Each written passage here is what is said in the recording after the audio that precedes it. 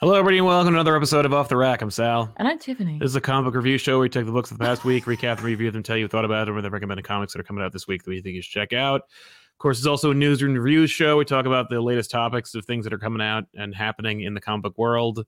I don't know if we have time for that, but we'll try to get to it as best we can. Come on. Get that energy up. Yeah. More passion. More passion. More footwork. More footwork. You did it. I did. I was like, is it passion or is it energy next? It's is both. It footwork? It's I know all it's those all things. of those things, but I wasn't sure the order. Well, doesn't matter. Doesn't matter. It's my own thing now. Now I did that. You did that. I did that. It was me. Yeah. So what do you got for news? I feel like there's news stuff. There's all kinds of news stuff. I feel like there's like lots of news stuff. But pick one news stuff. I mean, there's real news and then there's like not news, and that's kind of like the thing I wanted to talk about was just like the not news thing. Okay. Because there's an element that I almost made a TikTok about, but then you rejected it. I didn't reject it. So, I felt like, excuse me, it was a first draft. I feel like you just needed to circle back around and tighten up your thesis. You're an English guy. You should know these things. The point being, there was this, there's this chatter going on in the comic book sphere that I think people would love to have us share our opinions on if people were genuinely interested in that topic. But I don't think that naturally people are interested in that topic. I think that the topic is like being stoked, and I don't mean like radical, by like grifters who need to manufacture content like that, like need to manufacture rage and outrage and frustration like that. Like somebody took a video from like, I want to say 7 or 8 years ago. Okay. And they like made this like clip out of it and they shared it on Twitter, which is a rapidly declining social media concept that and they were like, this is the thing, right? And it's like they didn't take the thing that's obvious about it, they took the other thing, like the wrong interpretation of it. Right. And they were like, this is our avatar, and I'm like, probably not. But these grifters like took that clip and they were like, let's make money off of it, like let's get people upset, because like that's how I make my money, is make people more and more mad. It's very much a Marvel method of doing things, just keeping your audience perpetually outraged and frustrated. The difference being you'll burn your audience out, so you have to keep like refreshing the audience anyway. But they were really upset and they were saying like old comics are better than new comics, and it's like and more importantly that the comic book industry is dying. And I'm like, oh, what an original headline. I haven't seen that headline for about like 3 days, and it hasn't been a headline like since the 1950s.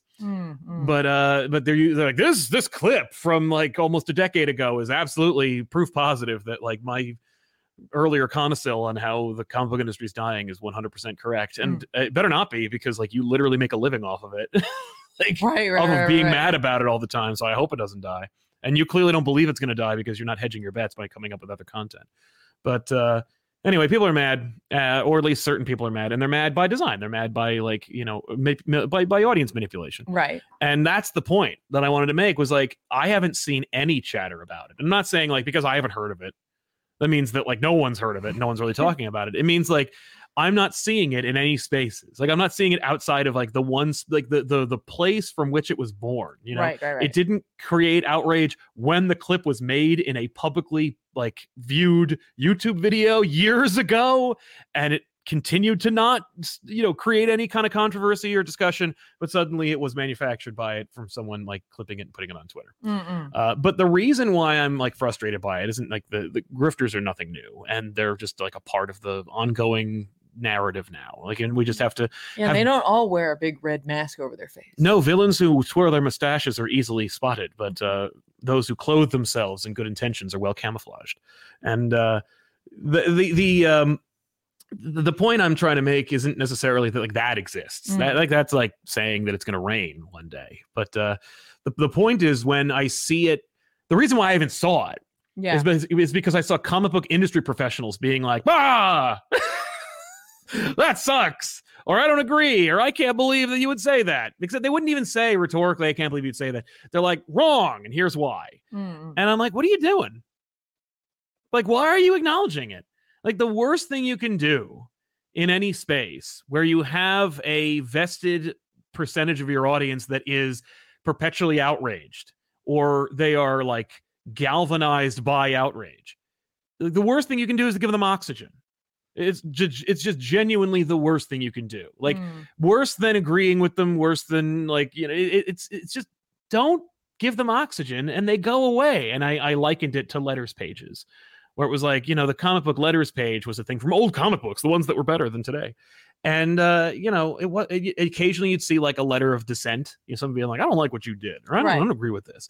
And then for the most part, it was positive, and people use that as like a way of as like a litmus test. Maybe it's a way of like checking the temperature on like on the culture at large. Are people mad? Are people upset? Right. You know, but like that was a heavily curated thing. Yes. It was meticulously curated, just like the you know, the editor's column or the pages themselves that house the art.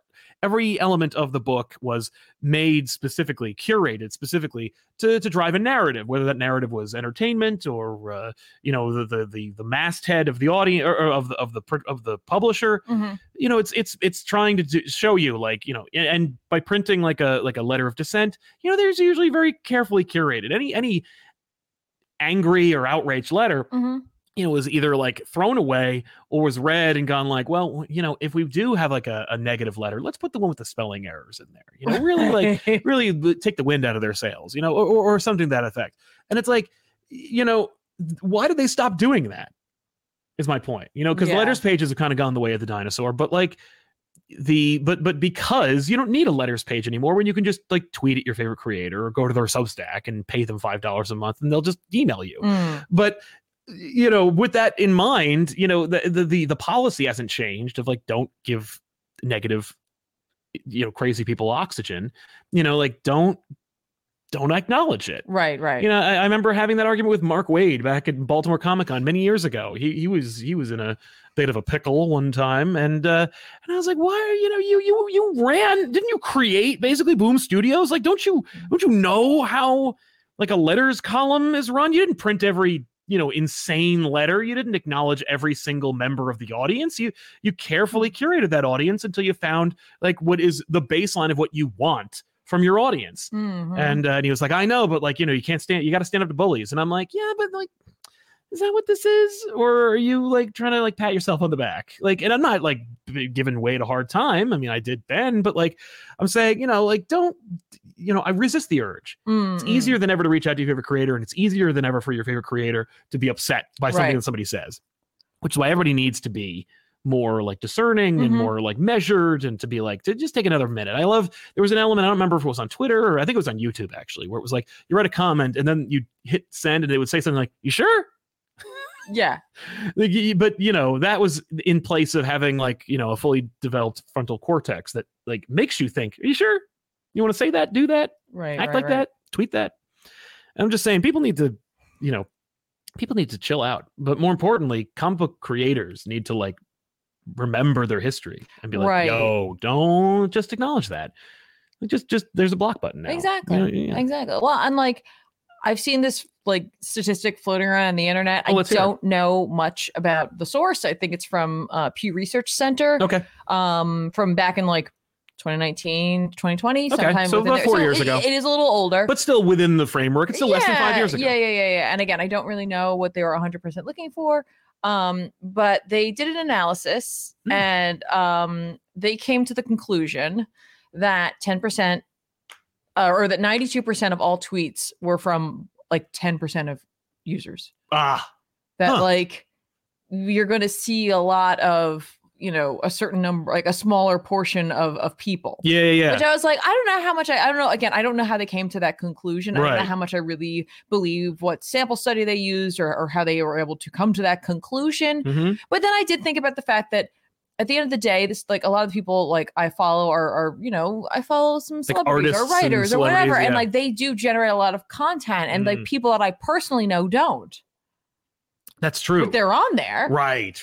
You know, and so I you know, take what you read with like a or like take the majority of people on this blah blah blah. And yeah, like, the majority of people who use that service. Yeah, it's not a majority necessarily of people. Yeah, you know, it's a majority of people, or like it's a percentage of people who are using this one thing. Yes, exactly. Yeah. And which is using it actively. which is the context that you need to really think about that. But unfortunately, like we're seeing, as ever, we're seeing that, like the erosion of context for and sure. the requirement for but that. I feel like that's an important thing to remember. Right, which is why another thing, and that's another part of like that whole letters page thing too. Yeah. Is that like how many people take the time to write a letter and mail it to the publisher? Right. But you've just removed that like kind of barrier. Yeah. I mean, like that's always existed. They want to cultivate that. People who aren't a fan of something want to cultivate something. People who are a fan of something want to cultivate. Like marketers want to cultivate the appearance of something. Mhm. I mean, like even like if you think about like skincare, right? Sure. It's like, oh, like 90% of people saw this result from this product. Yeah. Well, if you look, a lot of times those studies are studies done by the company. You don't know the by which that 90% of the people we contacted and provided with this material saw a result. And that goes across both things, where it's like the publisher can be like, well, we know that we're getting this type of feedback, and hooray for us. Oh, right? yeah. And then you have people who, again, like if they're not a fan of something, they're only going to talk to the people who aren't a fan of it, and they're going to be like the percentage of people I talked to weren't a fan of it. Well, it's because you went to the people who you knew weren't a fan of it, right? Exactly. Yeah. Like all my friends agree that this sucks. And it's like, yeah, well, you probably all agree with each other. If I poll my 3 cats at dinner time, 100% of cats are hungry at Yeah. No, it's true. And that's where we are. Like, it's just you keeping that in mind at all times. That's really what it is. It's that, like, taking the information. Everyone in my echo chamber thinks that this sucks. And it's like, yeah, that makes sense that you've curated an echo chamber and now you all agree with each other. Like, just always keep that in mind, just in general, like in any part of your life. Take this stuff in, but like often with a grain of salt. Yeah. Understand, like, where did that come from? Okay. Right. Yeah. And then make a decision on it. And, whatever decision you make, that's your decision. Exactly. But let it be your decision. Right. And make sure that you are having that decision. Like, it's so important to like live and grow and experience new cultures. And more important, when I say new cultures, I don't mean like go to Europe and learn what it's like to be a German. Like, I mean, like, go out into the world and like deliberately involve yourself with people who you don't know. It's like taking yourself from like middle school to high school to college or whatever that venue might be post high school, and make sure to familiarize yourself, surround yourself with people who like you find interesting, but not necessarily who you agree with. Don't like try to find out if they agree with you. Find out like if they're interesting. I remember like it was very important to me like somewhere towards the end of high school that I was like, I remember even in like middle, like like in the middle of high school, like sophomore year, I was very drawn to people who were smarter than I am. I was like always fascinated by them. I was interested in them and I wanted to know them, and I wanted to know them because I knew that they were going to challenge me. Not like that I was going to go on some like insane adventure or like, I was Batman who was like, oh, that person can definitely teach me what I need to know for the mission. It was just like, that guy's smart. And he seems to be engaging with me. Yeah. Maybe he sees something in me that has some kind of value. That's really nice. But also like why and like how? And I'm lucky that like now like all of my friends are smarter than me. Everybody that I associate with is smarter than I am. And that's like that's your goal. That should be your goal, is that everybody should be, at least you should have some feeling like, at least in some regard, in some significant way, they're better than or smarter than you. I think so. I agree. I'm just like, I don't no. Yeah. I don't qualify. You absolutely do. But that just also because I fixed the sink today. You fixed the sink today, and I was gonna keep going. Anyway, so not to get into like a soapbox. I know I kind of did, but it's more like, hey folks, like make sure to understand like digital media literacy, like and it's super important, and it might be something that I want to teach someday. Just like, hey, go out into the just don't just go in the if you're a kid, you go into like a older kid's sphere, you're going to assume that kid knows everything and they're like just as clueless as you, but if they put on a good facade, then you'll march into hell with them, and it's like that's dangerous. Ride or die. Yeah, and the internet is very much like just that, but on a grander scale. Yeah. So anyway, it used to be you'd go out and you'd find somebody like that, and then like you'd go home and they'd be like, oh my god, the Wilkins kid, really? Like that's who you're with? His dad like drinks paint. And it's like, oh, that completely changed. But like, you're just getting information from some guy, right? Or some gal from like, Timbuktu, and it's like, well, you have no context for them. You have no idea who that is. Anyway, what about Sinister Sons? Sinister Sons. Oh my God, that's right. We didn't talk about that. I was like, wait, you're not going to talk about that? No, I think I have to talk about that. I think you so do. We actually, it was funny. I didn't even see it in my feed. I was given this information from a mutual colleague who showed me this and was just like, he claims he almost fell out of his chair from laughter for seeing it. And I have to make sure his name isn't anywhere near this image that I'm about to share. But we saw, folks, if you are really sad to see Super Sons go away. Look, Damien and John as children, what a combo. Who'd have thought? You know who did? Peter J. Tomasi. That's who thought. Peter J. Tomasi had that idea. And unfortunately, because of the aging of John, like that idea was wrenched from him. It's taken away. Or so we thought, because coming soon, in February, we're getting Peter J. Tomasi back at DC Comics with Sinister Sons. Bad, mad, and angry at dad. It's the sons of Sinestro and Zod teaming up. And yeah, folks, this is insane. And I think we need to talk about it because it's so funny and laughable. Right. Are you a little surprised that they went with Zod and not like Lobo? Well, they've already done that. I know. Like Crush exists, and like she's too young, or she's too old. But it's like, and here's a son of Lobo, a secret young son. Yeah, I can imagine them actually talking about that, and then being like, and Josh Williamson being like, "I'm doing a thing with Lobos, like people. You can't, you know." Zod's son works best because Chris actually exists. There's a long history of Christopher Kent, and I loved that character. Pre-John, I was like, "This is Superman's son." Yeah.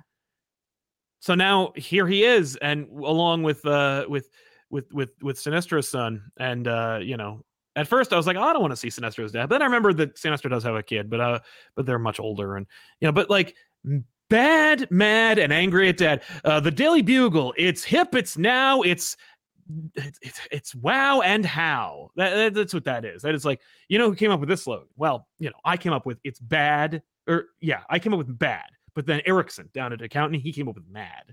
And I got a couple lattes in it. But then angry at dad, that was all me again. Came right back with it. Now, this is just, everything about this is just like, what are you doing? Like, do you really think that people are going to fall for this? Like that is not why people didn't like Sinister. People didn't like Super Sons because there was a book about two boys. Maybe this will be charming. I mean, it's drawn by David LaFuente and it's written by Peter J. Tomasi. There will be some element of quality, but the bad, mad, and angry at dad thing sucks so much. Like for me, why I think I thought of Lobo is because that's like Lobo level for me. I'm like, yeah. If you put Lobo on there, I'm like, oh, now we're doing a joke. Yeah, right. We're doing a joke. Like when they brought Lobo back, and the book was called Lobo's Back, and it was on his back. Like, I do kind of wish they had like the pixelated glasses on him. Yeah, like a deal with it. I think that's what they're trying to do. I want that graphic. I know. I think they were probably worried that it would like people wouldn't understand. Like first of all, bad. Okay, Chris wasn't, but here we go. Mad. Sure. Maybe he's mad. Maybe it's bad. Mad. Like you read it left to right.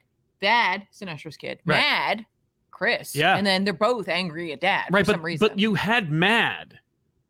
Mad is just a synonym for angry. So you just have two redundant, words for angry. Maybe it's madness. Madness! Right. One is, bad, crazy, and angry at dad. But then it wouldn't rhyme. But like still, or maybe he's a mad lad. But that's true. Like he's just daring. Or they're just mad. But they're so mad, but also angry at dad. So it's like, it's like they're mad, right? But at everything. Then we narrow it down. They're mad at dad. Like, this is so stupid. This is, you know what this is? This reeks of that DC contest they did where they're like, here's about 7 or 8 different like covers. And you vote for them and one of them will get a book. And then they went, oh, oops. We accidentally Peter J. Tomasi was wearing like a UPS uniform. He went into DC and he's like, here, sign for this. And they're like, okay, here you go. I'll take that package. He's like, haha, you signed me on for 6 issues of Sinister Sons. So I wish we had some sort of like, that they can like study your eye when you're looking at something for the first time. Or like, when you're looking at a website, like they can track what you're looking at, what you're doing. Because I really wish you had that for when I saw that, because my brain was all over the place because I was like, Sinister Sins? That's weird. right? But those aren't Marvel characters. Wait, that's by DC. Oh wait, that's his sons. That's like I think Yeah. The order of operations in your brain for how that worked. Yep. It's just.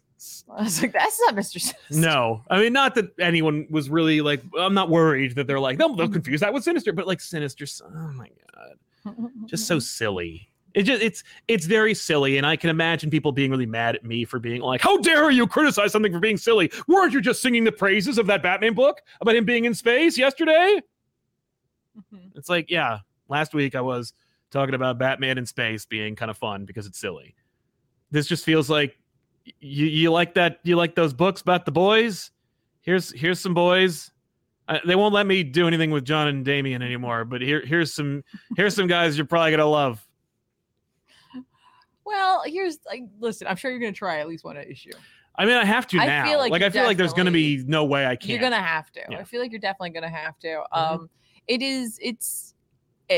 don't know. It's silly. Yeah. And I do like some silly things sometimes. I think for me, it's the mad angry at dad that was like that's where it really pushes it again over like as much as I will talk about Lobo and we'll talk about him, like I don't like Lobo. No. and for a lot of and I get why people do like him, but I just don't jive with him whatsoever. I just have no connection to him. Yeah, and I feel like that slogan is very him, and that's why I'm like, no, this is not for me. Yeah. I'm sorry. So we should also mention this show is sponsored by viewers like you. It sure is. If you're watching the show live, you can sponsor today's show by using Super Chat. Ask a question or comment. We'll read here on the show, and it'll be here forever, like Bryce Harriet, who says, "Hey guys, Sal's right about them being about there being more good comics than ever before. It's good to read after my comics broke my heart phase that we all have. It's true, we do. We all get into that period, and you either grow up and move on, and then find new books, or you don't. So." Good, I'm glad. Brendan O'Brien, hello, Sal and Tiffany. Are there any holiday traditions you started together as a couple, or any you look forward to each year? Comic Papa always gets paid. Thank you, Brendan. Awesome, thank you, Sam Raimi, for writing that line for you, for me to co-opt. Yeah. But yeah, absolutely. Star Wars ornaments on a tree is very much a tradition that you started that I co-opted, and it's become a part of tradition. Our tradition, absolutely. It's also like Christmas Eve. There's a very specific street we like to go up because they do like a huge like lights thing. Yep, but it's very short street, but it's still a very spectacular. Yeah, sequence. it's not, but it's just like it's not a big commitment to go. It's not, but like we do it every Christmas Eve. Yep. It is. They put up luminaries. It's really nice. Must do for us. Mm-hmm. What are other traditions that we do? We make sure to watch a bunch of Christmas specials that happen like closer to the holiday season. 'Twas the Night Before Christmas from Rankin and Bass is the one that we watch on Christmas Eve. Yeah. But we watch a number of them. I try to make sure that I get like Garfield in as close to the end of the holiday season as possible because it's my favorite Christmas special of all time. And so forth. They're making sure we watch those. Having a lot of cookies. I really liked, I tried to get this as a tradition. I don't think we're going to get it, but making sure that there's like cookies in boxes all over the house so that no matter where you are, if you just reach, you can have cookies. That was the thing that I really wanted. I know. I just feel like that's just too much cookies because the only people who are going to eat those cookies are you and me. I don't think that's true because we have people over. True. So, But last year we made our own like Italian cookies. Yes. And I want to do that again this year. I want that to be a tradition. That'd be cool. Yeah, that I love fun. that. Right. And Colin Keith says, Comic Pop, woo to you too. It's weird they skipped the team assembly aspect of Gang War, except for Drew. And we just see them all together at the start. Yeah, I think that, speaking of Gang War, there's a number of different Gang War tie-ins. It's all over the place. Everyone's talking, well, nobody's talking about it, but like Gang War! Yay, you did it. Wait, we haven't had a war in a while. I haven't been able to do that. Yeah, Spider-Man. So from Zeb Wells and John Romita Jr., Spider-Man Gang War or Amazing Spider-Man Gang War. It's a tie-in to Gang War. This is not the kickoff. With the Ninja Turtles. Right? Look at them. This is not actually the kickoff to Gang War, but it is for me because I don't care about Gang War. And I liked the Luke Cage book. The Luke Cage book was cool, but like I read Spider-Man, or at least I try to. Marvel really doesn't want me to, especially when it looks like this. But it's okay. So Gang War, the Gang War's begun this Gang War has, and we see like a team of semi-street level characters all already assembled. They're dealing with like the turf war that's going on between like Hammerhead and Tombstone, like all of them, all of them, and more, and like the rest, and it's like okay, and I don't know. It's just you see Spider-Man actually like being capable and effective in this book. So if you've been listening to that, it's happening in this. Though they also need to like. It's funny because Zeb Wells has like been all over the place. Like there was the whole like, what did Peter Parker do? And then it's like, oh, let's take a year to forget about that and not worry about it. And then we do address it, and it was like something really desperate and had to do with Mary Jane, and like, okay, well now everyone's mad about that. But then he remembered that like he still wanted to keep getting paid for doing this book, and so like the book is still coming out, and he's like, oh right, like I wanted to do that thing where it's like, what did Peter Parker do? People are mad at him about that, and so like people are mad at him about that, even though we've had like 2 years worth of Spider-Man stories where nobody cared about that. Right. So it's just like we're all over the place when it comes to that, and it's just like. Yeah, it's doing its thing. It's just like whatever.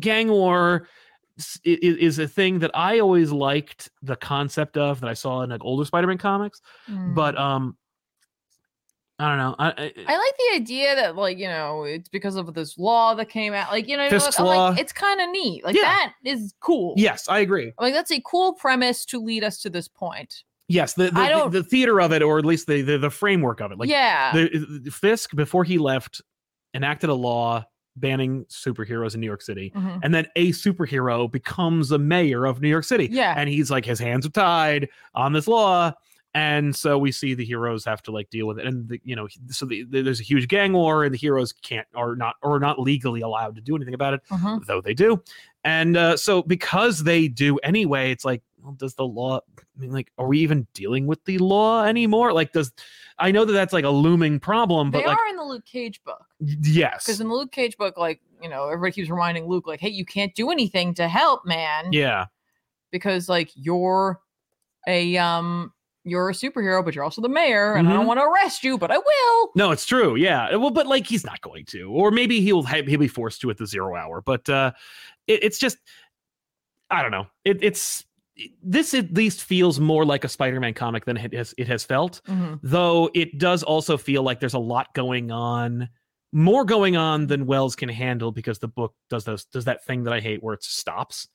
Like the book just literally goes, and then it just hits a page turn moment, but you have to wait until the next issue to see where it goes. Right. And it's like, okay, if you were looking for a respite from what's been going on, you'll probably get it. I don't feel a lot of like extra Spider-Man stuff happening. Like I doubt we're going to check in with Mary Jane, thank God, because we don't need that like wound reopened. Right. It's really dealing with like Randy, Robbie Robertson's son, and Robbie, and Tombstone, and Beetle, and like, okay, that's what Zeb Wells wants to focus on from Peter's like supporting cast.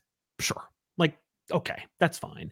Like that is at least a welcome change from what we've been dealing with. Right. And like maybe the fact that Spider-Man beat the living crap out of the Fantastic Four and Captain America will put him in a weird position where he only can team up with people like She-Hulk and Daredevil, Elektra Daredevil, that is, and I don't know, like this is what Spider-Man comics are kind of supposed to be. And with John Romita Jr.'s art, you're kind of like reminded or felt like you're in familiar waters, but it's Romita Jr. not at his best, and it's a Spider-Man who has a lot of baggage. It's one of those things where it's like, I wonder like how much damage has been done to Spider-Man, where even if I get a good arc, can I trust it? Can I like it? Right. Or am I soured on this character at this point? Oh boy. But yeah, I don't know. Not obviously that's not true. Like there's always going to be like a good Spider-Man story that comes out. Yeah. Because Spider-Man's like Mickey Mouse, but they're not going to let him go. They're not going to relegate him to one book. But Amazing Spider-Man feels more like Amazing Spider-Man now than he had for the previous arc. Certainly. And at least there's no rec rap. But like, but is a book good because at least it isn't what it was? That's that's part of the reason why I had such a problem with like Nick Spencer's run, where I was like, this is fine, but it's not great. It's just not as bad as it had been. I also really like the yellow motif. On the logo / Spider-Man's lettering. I kind of dig it. Yeah, I like it. It gives you that like caution police tape kind of sign, which I absolutely like. Yeah, it's good graphic work I wouldn't have noticed if I was more in love with this series. So I guess that's a win. Okay. What are you up to? Oh, yeah. What am I up to? Century? Yeah, let's talk about the Century. Century came out this week. I thought I would give it a try. Century #1, written by Jason Lowe with art by Luigi Zagaria. Yeah. I was like, all right, let's just check in because, Century's dead, man. Right. But like he's been dead before. Well, they're very much, they're like, no, he's dead. We'll see though, right? All right. Yeah, sure. And this story really is it's taking place during the Luke Cage is mayor, but I don't think it actually is tying into gang war at all, but Luke Cage is mayor. Yep. And Jessica is desiring to go back to work because she doesn't want to just be home with the kids. Okay, but good. Like she's starting up Alias Investigations, and this is all happening in a Century book. Yeah, I opened that literally first page. I'm like, okay, Jessica Jones. Let's check in with her. I'm down. I like Jessica. Right, yeah. But like she doesn't want to be home with the kids. I was like, kids, and then like he caught. Oh, the purple children. Yeah. Well, no, it's her kid, and then Danielle, and they've got one son, a purple man. Yes. And so she's like a little uncomfortable with that, but yeah, I would be. Hey, but like Luke has them for the day while she's trying to get Alias Investigations back up and running. Mm-hmm. And she's like, it's weird because I'm the mayor's wife. Mm-hmm. I'm the first lady of New York. Yeah. But like, so I don't know how many people are going to really trust me to do something for them like this. But and that would be more interesting. Oh, man. I'd like to do that. I like to try to get in and like help out people because I can't be a hero. No one can right now. Like, so let me try to do this. Right. Yeah. I really appreciate this opening sequence too, because like she's putting a door on this office. Yeah. And she's like on the phone, like FaceTiming with Luke. And they're just chit-chatting or whatever. And there's like this like sound that occurs that like draws her out of the building. But before that happens, she realizes that she's got the door up and she's like, the window's in backwards. She's like, I can read it from in here. Oops. Yeah. That's great. Yeah. Totally get that. Right. And so what this story is really about is the ideas that like the Century's abilities are like being distributed to random, presumably right now, people throughout the world. Right. And it's like, just here's a person. Right. And they're the Century. No, and they get part of his powers. Right. And like it strikes them. And so it causes damage and destruction. And like, for example, this one girl gets it and like, it causes the building around her to collapse. So she manages to get everybody out. But like, she's like, she doesn't know what to do with herself. She really shoves the situation. Okay. Misty Knight is in this book too. Cause she's like, don't forget, Jessica Jones, you can't use your powers. Right. Yes. Thank you, Misty. And so they're going to team up to hopefully find out more about the Century and because they can clearly read the Century's abilities. They use like tech to look at this girl's like last video that she was making and like they see her get the powers essentially, right? We see some other kid get abilities as well when someone shows up who's like, hey, I have like part of the Century's powers too. Cool. What did you get? Right. And then it like revealed like, oh, he's the villain. And he's like, I should just be the next Century. I'm just going to collect. I'm going to kill you and take your powers. Power. Yeah. Okay. And so that's what he's doing. Right. And that's really what this book is about. Right. It's these people and you got Jessica Jones. And I'm like, I'm interested in the Jessica Jones stuff. I do kind of like the Century stuff. The art is fine. Does what it needs to do. My issue is a little bit, I don't really know Jason Lowe's writing. I think they have worked on some like, I want to say like more young adult sort of books for Marvel. I'm not 100%. I'm sure they've done other things too. But I'm not really like vibing with the like tone of the story. Yeah. Because it felt a little, I don't know. It just didn't quite have the same sort of like flow that I'm used to. Yeah. For a story where like, oftentimes people would just kind of say what they were feeling. That makes me feel angry. Well, and it could just be that it's like, it's the first issue. Right. Sometimes people have like jitters, yes, like absolutely. they're starting a new book. You're bringing the Century back. Yeah. There is a like, not that ever like a lot of people are like huge Century fans, except for Rob Jefferson. But it could just be that. So I'm probably willing to give this another try, another issue. Because like I said, like I do like some of the elements here. I like the idea of there being some return of the Century. Yeah. Post him being ripped apart by Null. Also, by the way, as people are getting powers, they see like random portions of the Century's life. Like Century fighting Hulk, Century like ripping, I guess, Carnage. And you know what I mean? Yeah. Or it could be the Hulk fight. I don't know. In that case, I think what you're seeing is the fight from him killing Ares in Siege. That could But be. Sentry usually tries to rip his problems in half. Listen, So it has been Carnage, has been Ares. He's been ripped in half. Yeah, sometimes you're gonna do that. And by the way, I didn't mind the tone of the book until like somebody's arm got ripped off, and I was like, oh, Like we're what is? not. Like, I thought this was one tone, and it became this. And it became something else. So, But like isn't I that said, genre bending, or is that maybe- like more like I don't know. I think I'm like I said, I'm gonna give it another shot. We'll see. We'll see if it like kind of evens out. Mm-hmm. But there were just a couple of things that I just didn't vibe with you. It didn't vibe with me. That's Didn't fair. vibe with me. But like I said, it's nice to see Jessica Jones doing stuff. Yeah. I wasn't expecting that. I just think it's very funny that I was like, I'm gonna pick up a Luke Cage book. I'm gonna try the Sentry book, and Jessica Jones is in that book. And I'm like, Yeah. apparently, I'm just like right now, unbeknownst to me, looking for some Luke Cage Jessica Jones stories. Yeah. Well, who isn't? I mean, at this point, Right? He's so great. Well, and again, like the two of them, you know, they are super heroic, right? But they Mhm. have such a tether to the people Yes. of New York, and just like, you know, just To the street level person, to the guy on the regular street. person. And for Luke to be mayor, I'm like, I do want a story about that. I do want a story about Jessica Jones being thrust into that world where it's just like she's used to doing her thing, and now it's like, actually, you're the mayor's wife Right.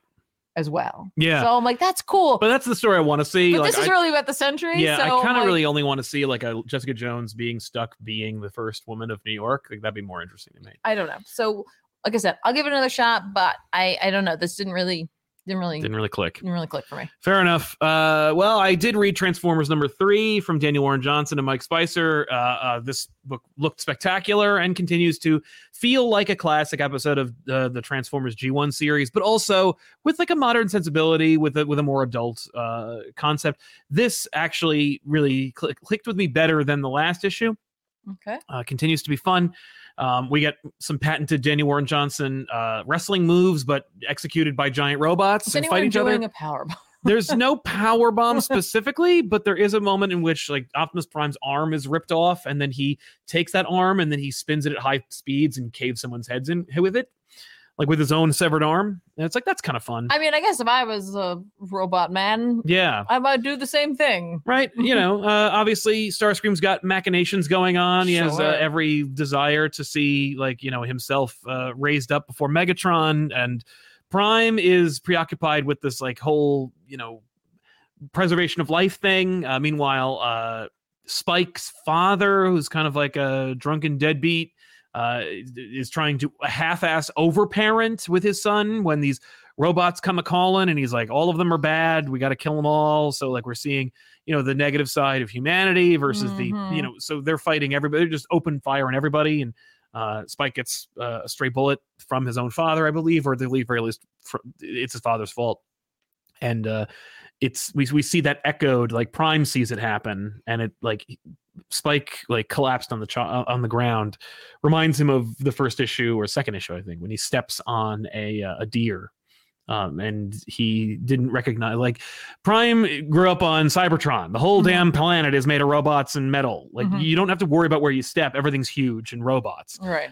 So he at some point earlier in the series, you know, he was taking in the splendor and awe of Earth, and he accidentally steps on a deer, and he realizes like everything here is fragile, and I have to be careful, and it's all worth preserving.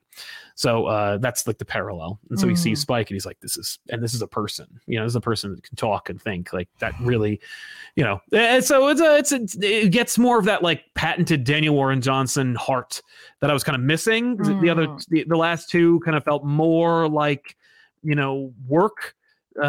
More like corporate comics than what I'm like, you know, hoping for from a D-Dubs book. Sure. But this is more of the, you know, it's a good blend. We're seeing those elements kind of like brought to bear, and I'm happy for it. I just want to look at Daniel Warren Johnson books all the time, so I'm happy to get it. Right. But again, like it's 3 issues in. I like it. Yeah, this is one of those. I'm not in love with it, though, where you're following the writer and artist. I am following Like, you're following them over here because you're not a normal Transformers reader. I'm not. That's like me right now, because again, like we don't normally do that type of thing. Yeah. We'll give it a shot at least, but like I followed Spurrier over to Flash. Yes, you're not a Flash and reader. I don't regret it No. now. I'm really not regretting it. Yeah, that's also I think like 3 issues in. Yeah, it is. Yeah. Do you want to do any? Yeah. Well, before we do, Hulkzilla says, showing support for our favorite BMOC, Big Man of Comics. Oh, I love that. Yeah. Best wishes to you guys and the entire crew for the holiday season. Thanks, Hulkzilla, Well, for thank your you, generosity you and for supporting us, too. man. And thanks for the Thank you. thanks for the BMOC reference. Good call. Heartless Fang. Hey, Tiv and Sal, trying to get back into reading Western comics. So my question is, after Hawks and Pox and Ten of Swords, what in blazes the X-Men event reading order if I want a cohesive story? Well, I think that it's after Ten of Swords. You're pretty much going to need to read the Hellfire Gala, and then what Inferno. Yeah, and that will end. I mean, and you your can Hickman read era. Trial and Magnum. No, yeah, you're good. You don't need it. No. Read the Hellfire Gala, and then Inferno will end the Hickman period of Hawks of the House of X period, and then you'll be in the Jerry Duggan era of X-Men, and at that point. And I don't want to tell tales out of school because Tiffany's our resident X person, but like I believe I'm okay you with can this. pretty much just pick and choose. Like you can pick and choose anything you feel like reading, but it will all be connected. If you want to keep going, if you're like so invested after Inferno, then you got to read 10 Lives, 10 Deaths of Wolverine, and that will open you up to the larger world of the Duggan verse. Yeah, but you can continue to read the X-Men main book. That's important. Yes, read that. I would also at some point read AXE. It's not AXE, the event. Not technically just an X-Men event, but if you like what you're reading after you get out of the Hickman era and you like the what Duggan's doing, and Gillen and all Gillen what they're doing, go pick up AXE because it's going to help to inform some stuff going forward. Yeah. And then if you don't mind taking a little detour, go check out Sins of Sinister. Trust me, you will not. If you like what Gillen, Ewing are doing, Spurrier. Yeah, you will not be like astray or led astray by. No, that that's book, true. It's just an amazing read. If you can actually figure out how to like track what Ewing, Gillen, and or Spurrier is writing on X-Men at any given point, you will be fine in terms of it being awesome and being rewarded by good writing. It really just depends on if you want to only read the events or if you want to read day-to-day. Gravitate towards certain books, because a lot of the books don't last fully throughout this Krakoan era. That's Some true. of them do. No, but you're right. But very few of them do. Yeah. And so it's really not a huge commitment if you're like, oh man, during like Ten of Swords, I really loved the Hellions. It's like, well, trust me, you don't have a whole lot to read. Yeah, then you can read the entire series and you'll be fine. Yeah, you just read that and you'll be good. And it's good, by the way. Yeah, or if you're just like, man, I really liked Legion of X or Way of X. You know what I mean? Like, yeah, you just follow jump on them. those. Like, I personally liked reading a lot of the books that weren't just the event stuff. But if you're looking for just the event stuff, go for Sins it. of Sinister. Like that's after sure. 10 Lives, 10 Deaths. Sins of Sinister is the next big event after Axe, I believe. Yeah, because it's Axe and then Sinister Sinister. So yeah, read the Axe and Sinister Sinister. PT J-O says, I need to wake up with Comic Pop Comeback. You describing in detail how to fry a turkey lives rent free in my head. Well, thank you very much. That's funny. I didn't realize I did that, but thank you very much for checking out the show. Yeah, I need to bring that show back. I need to bring back a lot of shows. My plan for 2023, we'll talk maybe more about it. I'd like to do like a full comprehensive, like, here's what I'd like to try and do show. So maybe we'll get into that. Ray Farr, Comic Pop, woo to you too, Ray. Thanks. Hope you're doing well. I am. You too.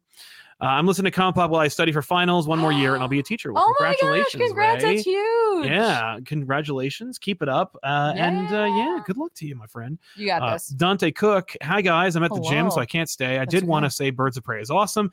The fight between Barda and Wonder Woman is what my life needed. Catch you later. Thank you very much, Dante Cook, for your generosity. Enjoy the gym. Thank you so much. Make sure to drink plenty of water, and we will get into Birds of Prey. Get those gains? Yeah, get the gains. Yeah. I don't know. I need to like go to the gym.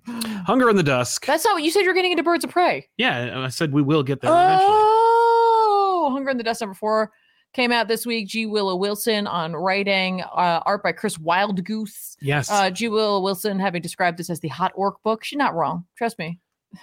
There is some steaminess that happens in this issue in particular. But look, if you're looking for something fantasy that like gives you like a little nostalgia for like the World of Warcraft days without just being a total ripoff of World of Warcraft, because it's not, this is the book for you. Like if you like fantasy that's like you can get in, like it's entry level, you don't feel like you're like, oh god, now I gotta learn all these things. For the cover, like, if you like entry level fantasy, yes.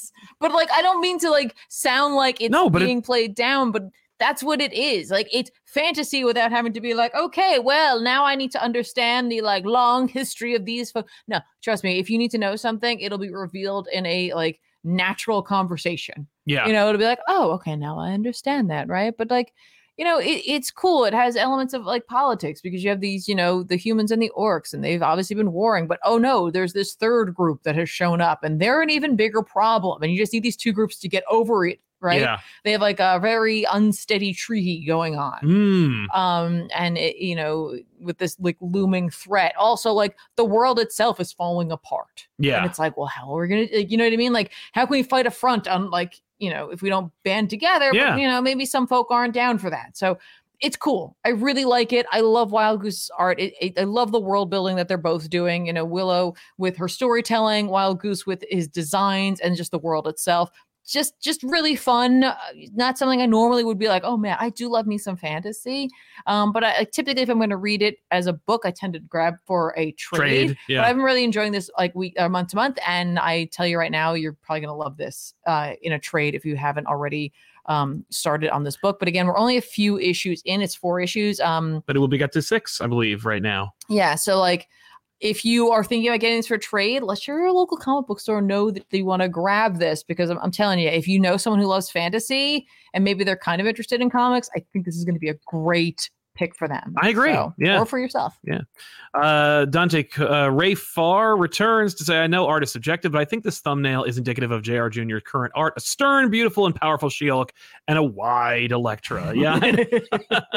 It's weird. The Elektra thing was weird because at some point throughout that issue in particular, it went from she looks like Daredevil to it's just Elektra with a D on her chest. And I'm like, okay.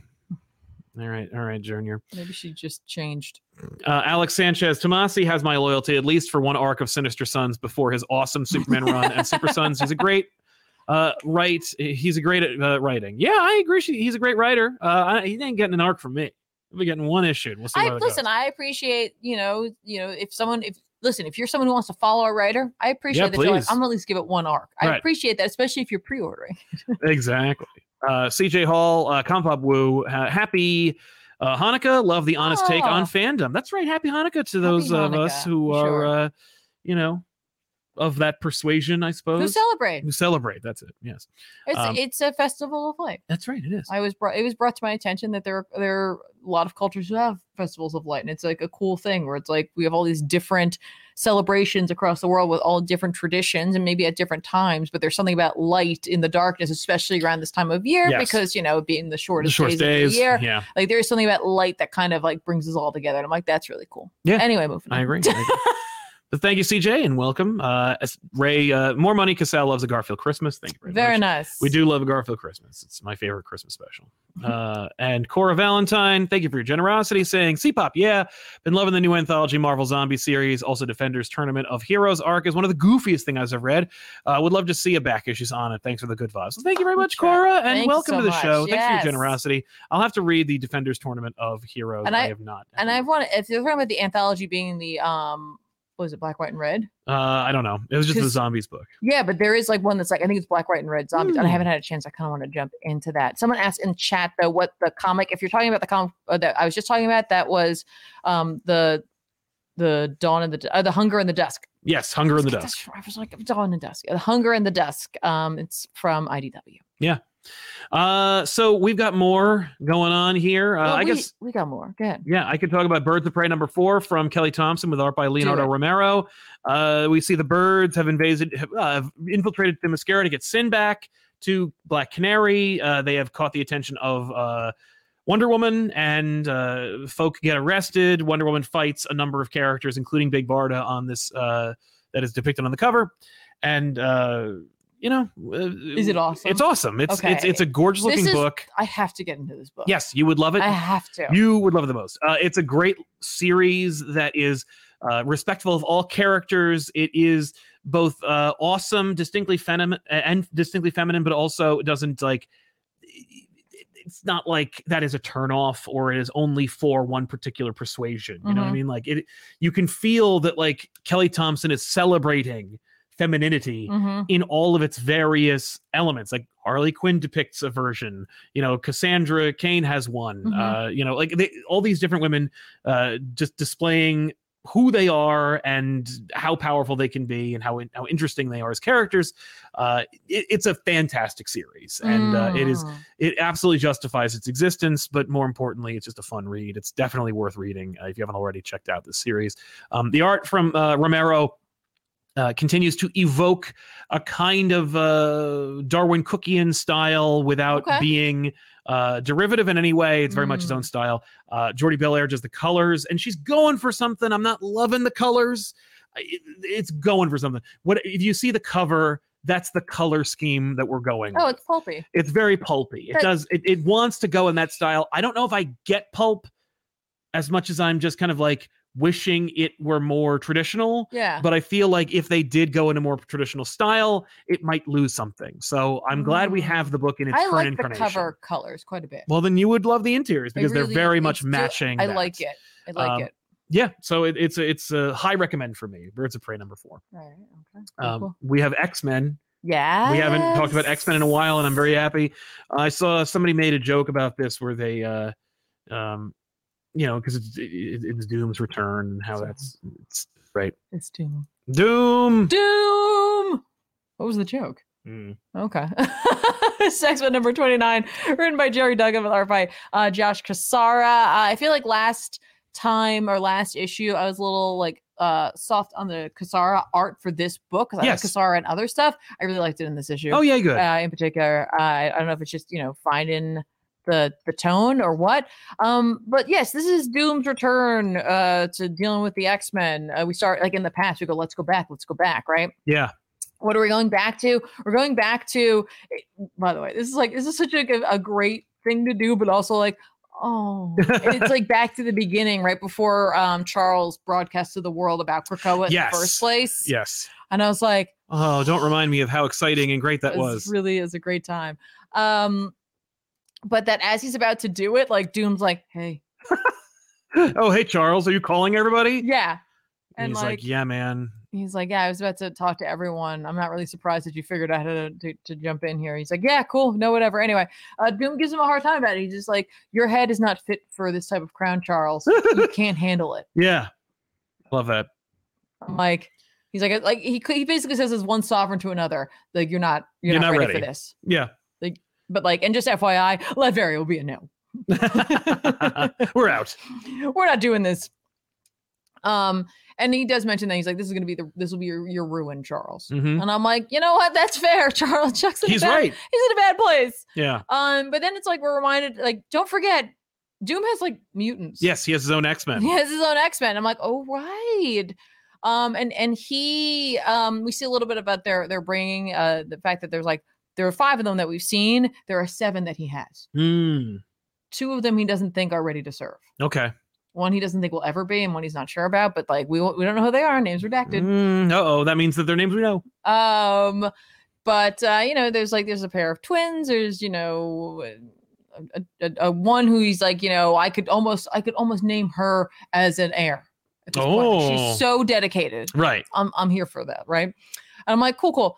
And he prophesizes that he's like at some point the mutants will be at such a low point that they will come for you to like liberate you in order to like help them. And like that's what this book is, right? Yeah. Like Wolverine and Ms. Marvel and Shadowcat show up at the door and they're like, hey, come on, we're here to we need to all work together because there are so few of us, right? And it's just a big old fight. And it's like a big old fight with Doom, like also being Doom. Yeah, like yeah, just saying things and being like, yeah, as well, blah. I'm better than you, yeah. Yep, we're all better than you, and I knew this would happen, and so on and so such. And that that these are not just mutants; they're Latverian subjects, and they're all like, yeah, no, we are. Yeah, we're loyal to Doom. Yeah, we're all about Latveria. Like we love Latveria, and they're like, we're here to free you. And Ms. Marvel's like, we're not here to fight, and they're like, but we are. Yeah, but we are going to. But we are here to fight. Mm-hmm. And we get to see a little bit of how Doom kind of found each of these mutants among his Latverian subjects. So we get like a little 1-pager on each, or on a few of them. So that's kind of cool. I dig it. Inevitably, they yield, right? Like they're like, all right, fine. Like we're just gonna leave you here. If you're that like tied to being in Latveria, tied to Doom, Wolverine's like, where at? And Doom's like, you can't leave until you've dined with Doom. Okay. And so they have a big dinner. And I appreciate this too, because it gave me Ten of Swords vibes. Yep. With Saturnine and just being with your enemy, but having to have to this hold court with meal, them. Yes. which I love. And they have like this whole conversation where Doom's like, I've prepared a huge feast, including like halal options for Ms. Marvel. Yeah, Ms. Marvel's like, well, Doom knows who I am. That's pretty cool, but also scary anyway. Yeah. I appreciate this too, because I hadn't really thought about it, but like Wolverine like is digging in and Shadowcat's like, what are you doing? Right. You're just gonna eat Doom's food? Yeah. And he's like, I got the crap kicked out of me, and healing takes a lot of calories, so shut up. The dude he's fighting, by the way, is like, that was an awesome fight. We had that was good. I haven't had like a good scrap like that in a while. Yeah. But essentially they're like, you knew that like Krakoa was gonna fall, and he's like, like if you know, like, how do you know what's coming? Like, if you know what's coming, tell us what's happening next. And he's just like, that's a precious gift, and I'm not ready to tell you what it is. Anyway, I'm going to take my leave now, and you better be gone by the dawn. Right. And so Doom leaves, and it's dope, right? And he just leaves his group with their group, and they're just eating. But this is what I love, is that one of them is like, listen, like, since your enemies have declared that like our shared gene is a problem, I have a feeling that if an opportunity arose to take them off the board, the House of Doom would answer the call. Oh. And I was like, so it's like they got what they wanted. This is interesting, because Doom would never do this, but he can let them do it. Right. He's like, we'll do it off the books work. Because the fact is, like, our team realizes that they're like, Doom knows that if Orcus shows up, right, we'll have to fight them. Yeah, and he doesn't know if he can win that fight. So he'd rather have other pieces on the table in order to, help out with that, right? But I was like, that's cool. And like, like Logan's like, okay, cool. Like, cool. I guess this is a win of some sort. Yeah. They get back, they're very excited to tell Synch and Talon about that. And when they enter into their base, there's just like blood. Right. And we don't know what happened. Middle act of the Ninja Turtles movie. Yeah, they've like taken Splinter. Dun dun dun. Oh no. We will not find out what happens to Synch and Talon until X-Men number 30, but according to this, next is the fall of House of X. Oh no. Like, oh no. So, it was good. I liked it a lot. Like the Dr. Stasis note at the end where they're talking about like, hey, things are going great. We're going to put Cyclops on trial. We're going to definitely kill him. And we're working on that. It's going to happen in Paris. And then he's talking about at the end, like, hey, like, if you want to continue working with us after like this happens, like there'll be like some like small positions available. And he starts naming some things. And the reason I bring this up is because there's one like element of it that I was like, oh, that's so scary. And also very accurate to what would happen. Because he's like, we're going to need people to help clean up, and also making sure that human carriers of the X gene comply with reproductive laws. Like they're going to control X breeding. Yeah. Essentially. Well, like, human breeding. Like they're like, we're taking over the whole world. After this. Basically, like if you're a human, but you might carry an X gene, that like Orcus will be in charge of like you having children. Yes. And I'm like, that's great. Ooh. That's exactly what they would do. Ooh, yeah, exactly. So this is a great issue. Part of which, of course, is because Doom was in it, and Doom was just being Doom. Can't help himself. He was large and in charge, and I love it. Yeah. Oh, well, thank you very much for liking the hat. I appreciate that. I like this hat too. I love this crazy effect because it's just as embroidered. Yeah. But like the shadow color that they picked for the crest is really well done, so that it does have a really huge 3-dimensional element to it, but it's not that 3D. We got that at this year's San Diego Comic-Con. You got that for me. It's a throwback to Superman 78. Yeah. Oh, is it on the side of the hat? There it is. I can't see it. Yeah. Yeah. What's next? I guess we could talk about Batman Santa Claus Silent Night #1 from Jeff Parker and Michelle Bandy. Heck yeah. This was on our radar because it was an actual series. It wasn't just going to be DC likes to do these like kind of holiday themed books. Here's like an 80-pager with like a bunch of like short comics in it, which oftentimes have some really great stuff in there. But no, this one was like, here's #1. I'm like, #1. Oh, all right, God, there's an actual series, which we said we were going to read, and Sal like read it, and he was like, "You'll want to read this. You're going to want to read this." And was I right? Yes. Yeah. Yes. Now, like we started this show by talking about something that we thought was silly, right? And kind of like, poking fun out of it. Mhm. Is this silly? 100%. Yeah. Is this kind of silly I'm looking for? You better 100%. believe it. Yeah. Like, I was reading this. I was like, this is so ridiculous. Yes. But like, I'm here for it. Yeah. So yeah, you want to chat a little bit about it? But yeah, so okay, the concept is, Gotham is invaded by a evil threat that resembles a man bat, but is actually a kind of like alternate vampire bat monster. Yeah, they're Draug. Draug, thank you. They all have names. I don't know their names because they're from myth and legend. Tiffany will do that for me. But Batman and Damian spring into action because, of course, Batman's kind of on the outs of the Bat family, but that doesn't really matter. Forget it. Don't worry about it. It's supposed to be read in a vacuum, thank God. And Damian has a lot of quips and jabs in this, which I'm not really a big fan of, but whatever. I don't care. I thought this made Damian more endearing. It did, but I'm like more that childlike. Yeah, but that makes me go like, I don't know if that's even Damian, but like I don't whatever. Care. Doesn't matter. But so Batman and Damian spring into action. They go investigate. And of course they end up fighting the monster. Well, they call in Zatanna. Yes, they call in. Well, Batman says he calls in some help, and I'm like an expert, and that's Zatanna. Zatanna pops in as she's wanted to do. Yeah, which is delightful. Yes, and then we find out that there was another expert. Well, Batman didn't call him. He did not, but he knows him personally. Yeah, that's as they're attacked by the Draugr, Draugr, yeah, or the Draugr or something else, but Draug. And they're, Zatanna and Batman and Damian are all trying to fight them off. Mm-hmm. Oh yeah, that's right. He gets impaled. One of them does. Yes. The Draug gets impaled, and they all look up to one of the rooftops and up sitting upon a reindeer.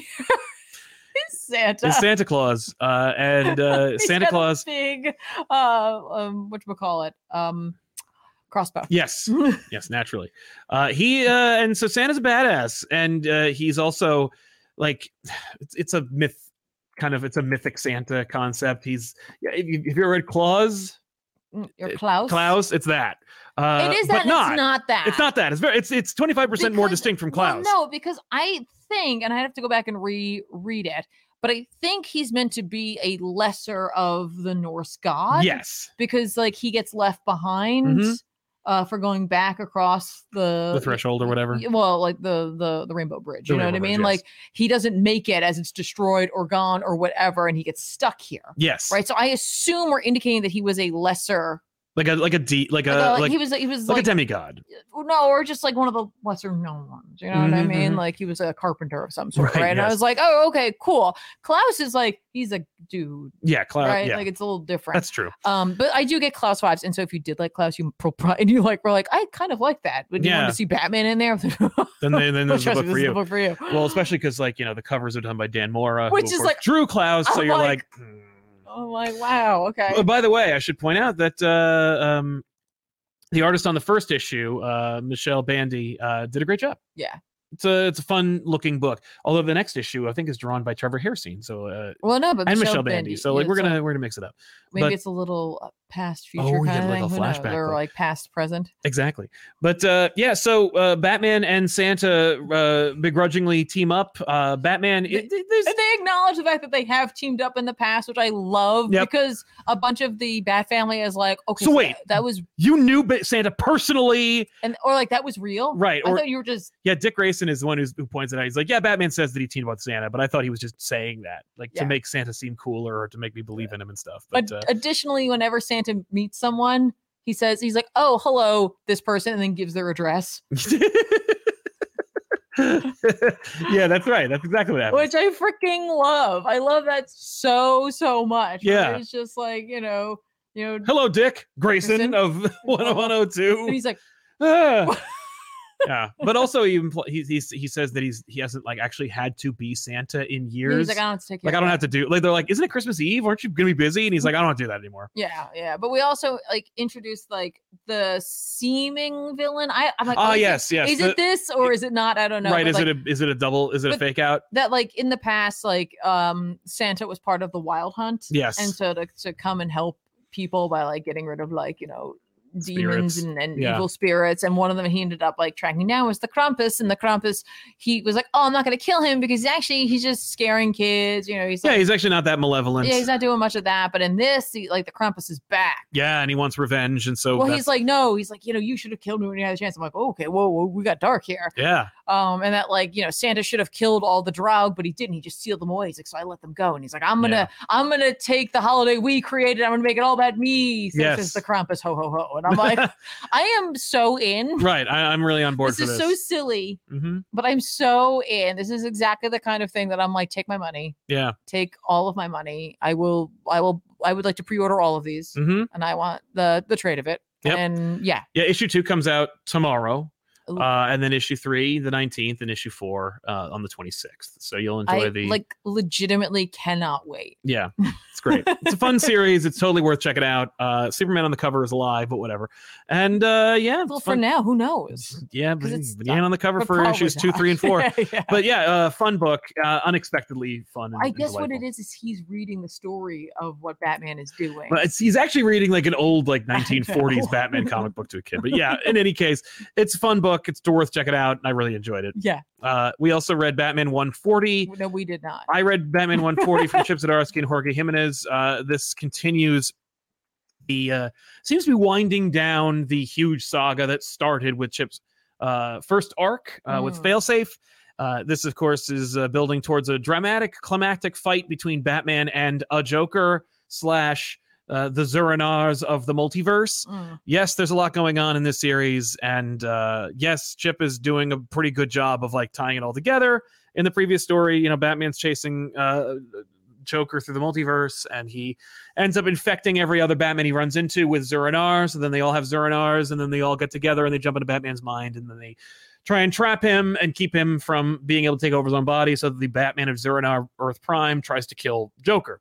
Of course, we know that the Joker is one of 3 because about like 25 years ago, Jeff Johns wrote a story in which they implied that there was 3 Jokers, and then nothing ever came of it. There was never another story whatsoever about 3 Jokers again, or at least that's what the main continuity wants you to believe, because they're really funny about that. I think we talk about that? The fact that like in every reference to the 3 Jokers in Zdarsky's run, they refer to, in an editor's note, the time in the Justice League book in Darkseid War that they referenced the 3 Jokers, but not the book 3 Jokers, and that Batman never solved the mystery. Oh. So it looks like what they're doing through the Zdarsky run is they are saying that 3 Jokers is out of continuity and it's a Black Label book that didn't happen.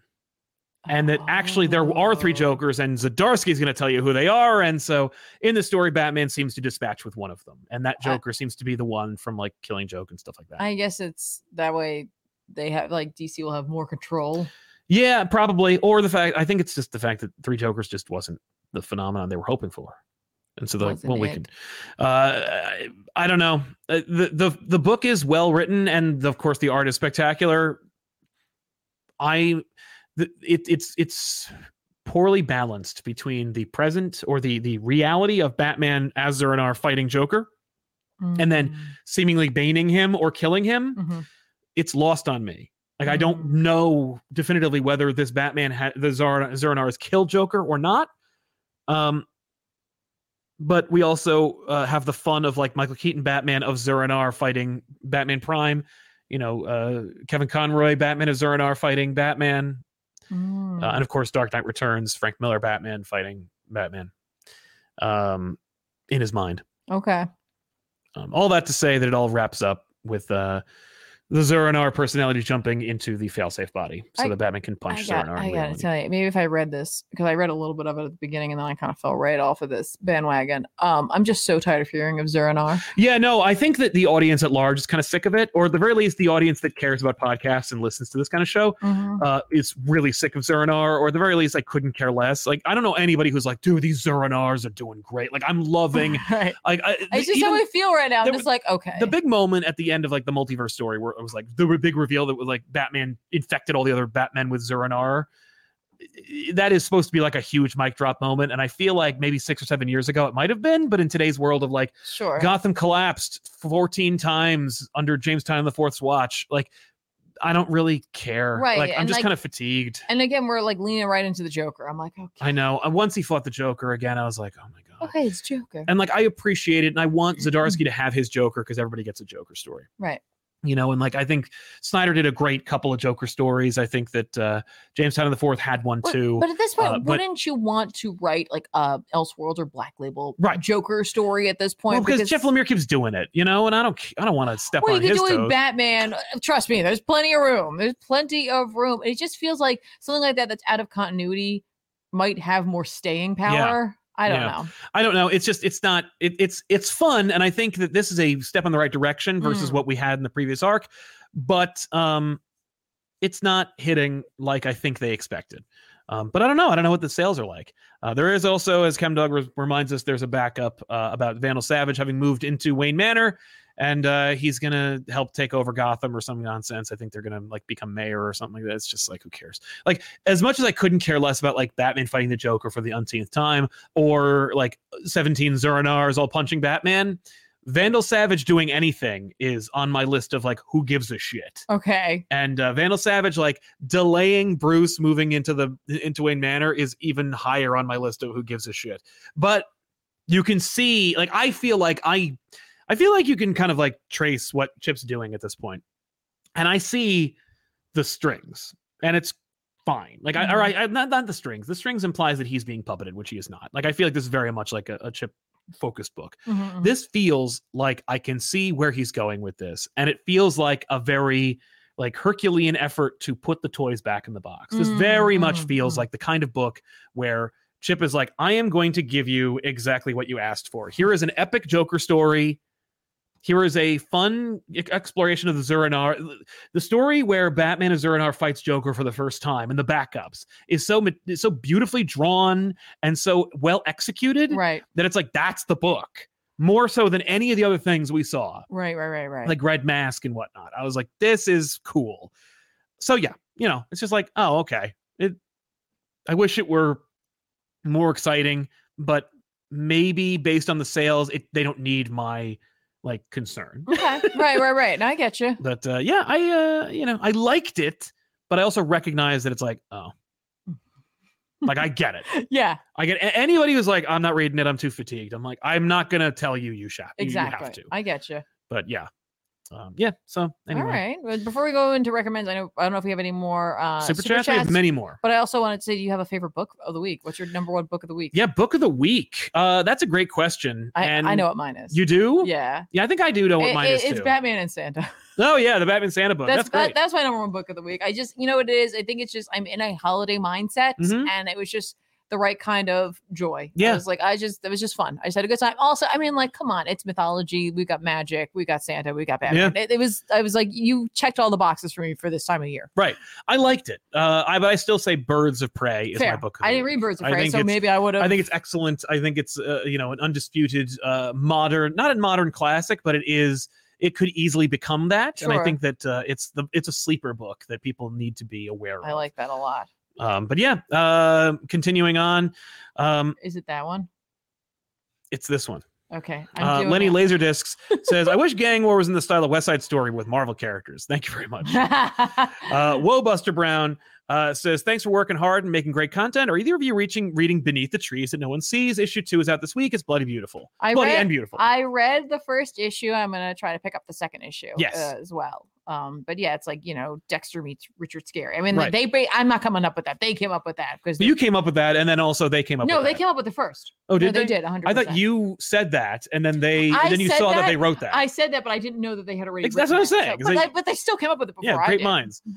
Cosmo says, started No Man's Land as per Sal's recommendation last week, and it's amazing so far. Really appreciate it as a new reader. Appreciate you all. Thank you very much, Cosmo. I'm glad you're digging it. I should mention it does go off the rails, so be careful. But if there's parts where you're like, I don't really need, do I need to read this? Probably not. If it's Penguin, you don't have to read it. Fair.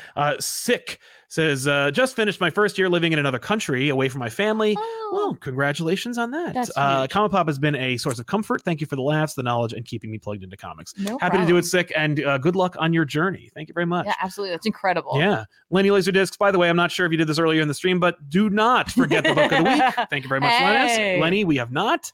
Nitralizer says, longtime fan. My nephew's recently got into the Walking Dead books. Do you have any suggestions for other horror books I could get him? Well, when you said nephew, I was like, oh no. Like, do I need junior horror? But he's reading Walking Dead, so he's clearly advanced, or at the very least, allowed to read adult-oriented books. Yeah, because I mean, like, I want to go like Something is Killing the Children, but that might be too advanced. I don't know. Or Nice House on the Lake. That might be too wordy. It is a little wordy, That yeah. one's- No, if it's Walking Dead, they like. Yeah. Which is much more like it's more of a like comic book cartoony style, but also has elements of realistic grit and horror. It's also much more like ramped up. Honestly, like if he likes Walking Dead, he'll probably love Invincible. And it's not That's a true, but it's horror not book, horror. but it gets horror oriented, and You I could think it's worth You grabbing. could try for him. Baby Teeth. Baby Teeth is a great series from Donny Cates of all people. Yeah, I'm trying to do a cross section here, and I'm really struggling because a lot of stuff I read is like Mhm. it's like Junji Ito. and You know I'm he like, might I don't know enjoy? for him. Nail Biter. Ooh, Nailbiter. That's a good one. Yeah. That's Pick definitely a up good Joshua one. Williamson's Nail Biter. Oh, I every time like someone's like, "Do you have a horror book?" and I'm like, my brain's like, "You don't know any horror books. I've and never you- heard of a single and horror you've book. never read any of them." I'm not known for liking horror at all. Nope. That's like just my brain. Yeah. There it is. Nope. Sagoma, get those cookies, Sal. I'm trying. And Comic Lover, don't want to ruin the mood, but your channels helped me through some bad times. It means a lot to me and got me into comics. Thanks for everything. Well, thank you, Comic Lover. See, clearly it has affected you in some way because you love comics. But thank you so much for Thank sharing you that very and much. allowing us to help in any way we can. Absolutely. I should point out that we do have recommendations, but before I do that, I wanted to really quickly talk about this one thing that's also on the internet that was a thing. This is John Cassidy's art, as you know it. John Cassidy, classic X-Men artist, did Astonishing X-Men, one of my favorite X-Men runs of all time. And recently, there's been some discussion about his X-Force variant cover. And there's a lot of talk about it. And there's some people wondering, like, what happened. And I wanted to share it with you, Tiffany, because I don't know what happened, and I was wondering if you might be able to shed some light on this. Yeah. Okay. All right. Hang on. I'm pulling it together here. Right. No, let's look a little closer. Can I I feel like you're not really looking at it. So I think you really need to get see a little background because I don't know John Cassidy all that well. Mhm. Can I get a little background? Yeah, How old is this person? Oh, that's a good question. Actually, I have no idea. Actually, that's like something I definitely need to know here, right? Before we talk about Yeah, anything. but John Cassidy, you know him from Uncanny Avengers, from Astonishing X-Men, from Planetary. Sure. Yeah, I don't know how old he is. Oh, he also drew one of my favorite like looking Captain Americas. I believe he designed my favorite suit for Captain America. But yeah, I don't know how old he is. Because here's the thing, it's an unfortunate thing. But as like especially artists, as they get older, writers less so. He's between 51 and 52. Okay. A lot of times, Astonishing X-Men was 20 years ago. To be fair, yeah, that's true. A lot of times as people get older, if you have any sort of like health issues or injuries or anything like that, it can completely change. Oh yeah. Oh no, I've heard many a story about artists who have completely how you do art. Artists, like, it requires you to have control over your body. It requires you to have hand-eye coordination. You talk about, like, you think about athletes. How short is an athlete's career? Right. Athletes don't tend to go for super long. It could be that maybe there's a health issue that we're not aware of. It could be health. It could have been time. It just could have been. I mean, it's a variant cover. It's not a major cover. Maybe different medium. I don't know. Yeah. Maybe he was mixed media. It could be he was just trying out a different thing. Maybe he's mostly pencils and decided to play with digitals. We don't know. I don't know. I think the long and short of that is not terribly good. Yeah, and it's something I might have like not released. And I don't want. Yeah. That would have been that, but like I feel like it's not even maybe Cassidy's fault. Like obviously, like he drew it, but like I think it's more like when editorial got that cover back, They should have said, you know what, John, thank you. I mean, but we can't use this. We were at New York Comic Con and we saw Aaron Campbell's table where he had that cover from Teenage Mutant Ninja Turtles, Stranger Things crossover, and he's like, I did a variant cover for it, and they just didn't use it. They didn't use it. He didn't even know until he saw the book come out, and they didn't have it. We know that that's a thing that they They choose not to use covers. I believe you still get paid for it. Right. Like you still get the money for it. Yeah. Yeah, I don't know enough about that, and I don't want to just like. Yeah, you don't want to just throw him under the bus. I don't want to add my voice to like something that we can all obviously tell that's not the same. His best work. Yeah, it's not his best work. Is not the same quality. I would hope that were I to do something that was my best, that people would be kind to me as well. Yes. But professionally speaking, I feel like Marvel should have really considered what they were doing with that, and not maybe putting an artist in that type of position. Mm-hmm. To unless he was just like, no, this is fine. This is what I want to do. Right. Like if he's like, this is exactly what I want to put out in the world. Don't have enough information about this to really to talk about this thoughtfully. Mm-hmm. But admittedly, that looks like something happened. Yeah. It doesn't look like we have the full story. Yes. Is what that suggests to me. Yes. But and I mean, like everybody, it's funny when you're in if you were to go to a museum in public, there'll be things where you don't like, but you're not shouting as loudly as possible. No, it's true. You're not creating a Reddit thread where you're just like piling on it. Yeah, it's just a different situation. You can go to like a museum or a gallery and look at a piece of art and go like, that's not for me, or I really don't like that. And have a discourse about it because you're in a space with like that welcomes that kind of conversation. Right.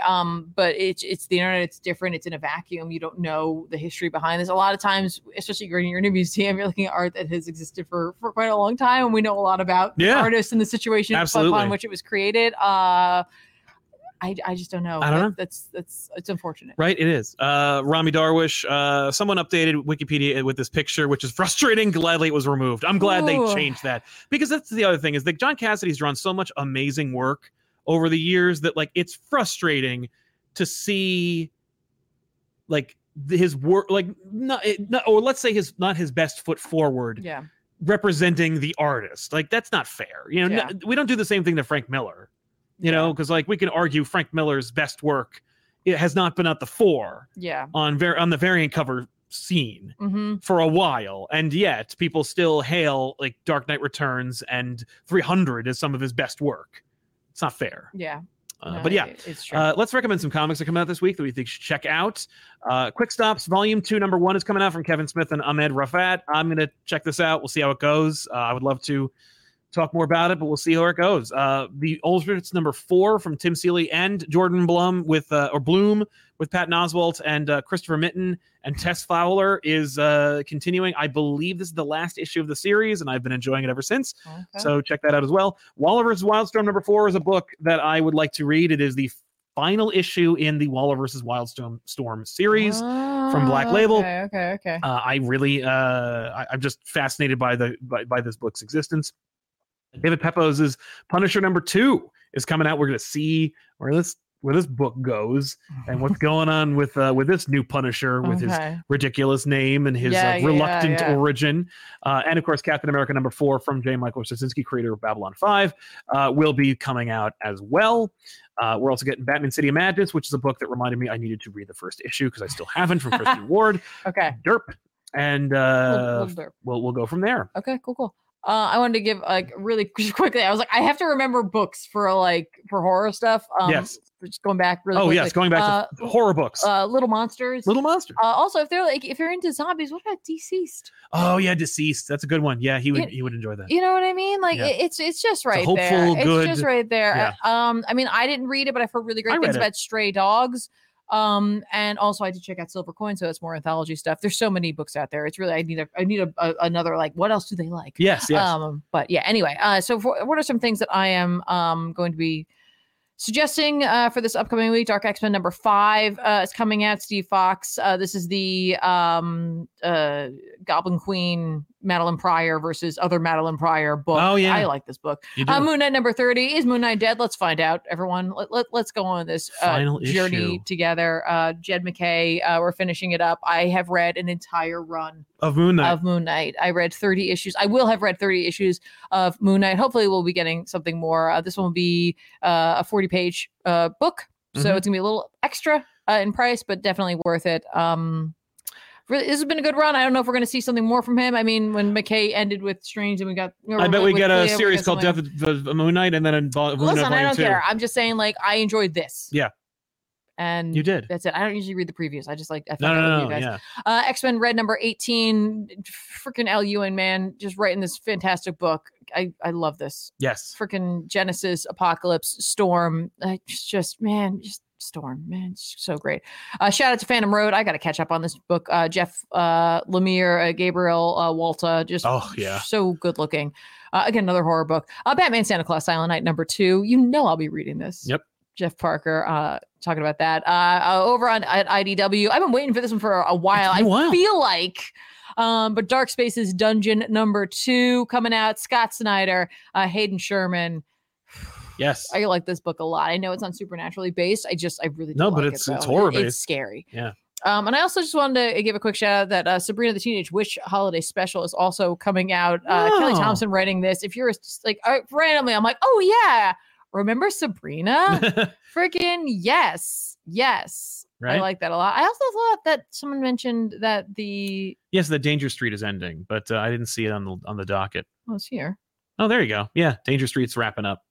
And now I can finally read it. And at long last, Sal can finally read it. It's never going to load for you to be able to talk about it. No, don't worry about that. But that's okay. No, I thought someone mentioned that the whatchamacallit, the DC. Oh yes, the Gavin Guidry mentioned the DC holiday special. I can't find it. Yeah, I didn't see it, but that doesn't mean it's not coming out. I'm sure it has a ridiculous name. As That's usually what it is, and I can't like identify it. But if you like those, be on the lookout either this week or next week for that. If you like the anthologies where it's like a bunch of short stories that DC puts out, because it's true. It's good stuff. Good stuff. And there's a rumor that X-Men Red ends with this issue. By the way, that would make sense. It really would. Oh well, if you like, yay! You like Gavin's art, you should check it out. He's doing a Superman story in that holiday special. Yeah, I do like those holiday specials. I love checking out like just the little mini stories that they have. And good stuff. Yeah. I can't find it. Nope. I can't find it, but that doesn't mean it doesn't exist. It just means I can't find it. Exactly. But sorry. We want to thank you so much for hanging out with us. Thanks to our super chatters for sponsoring today's shows.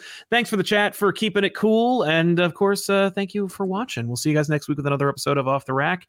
And of course, make sure to like the video, subscribe to our channel, and check out Tiffany on twitch.tv/comic-pop or youtube.com/@comic-pop-plays. All links are in the description below. We'll see you guys next time with another episode. I'm Sal. And I'm Tiffany. So long, everybody. Bye-bye. Bye.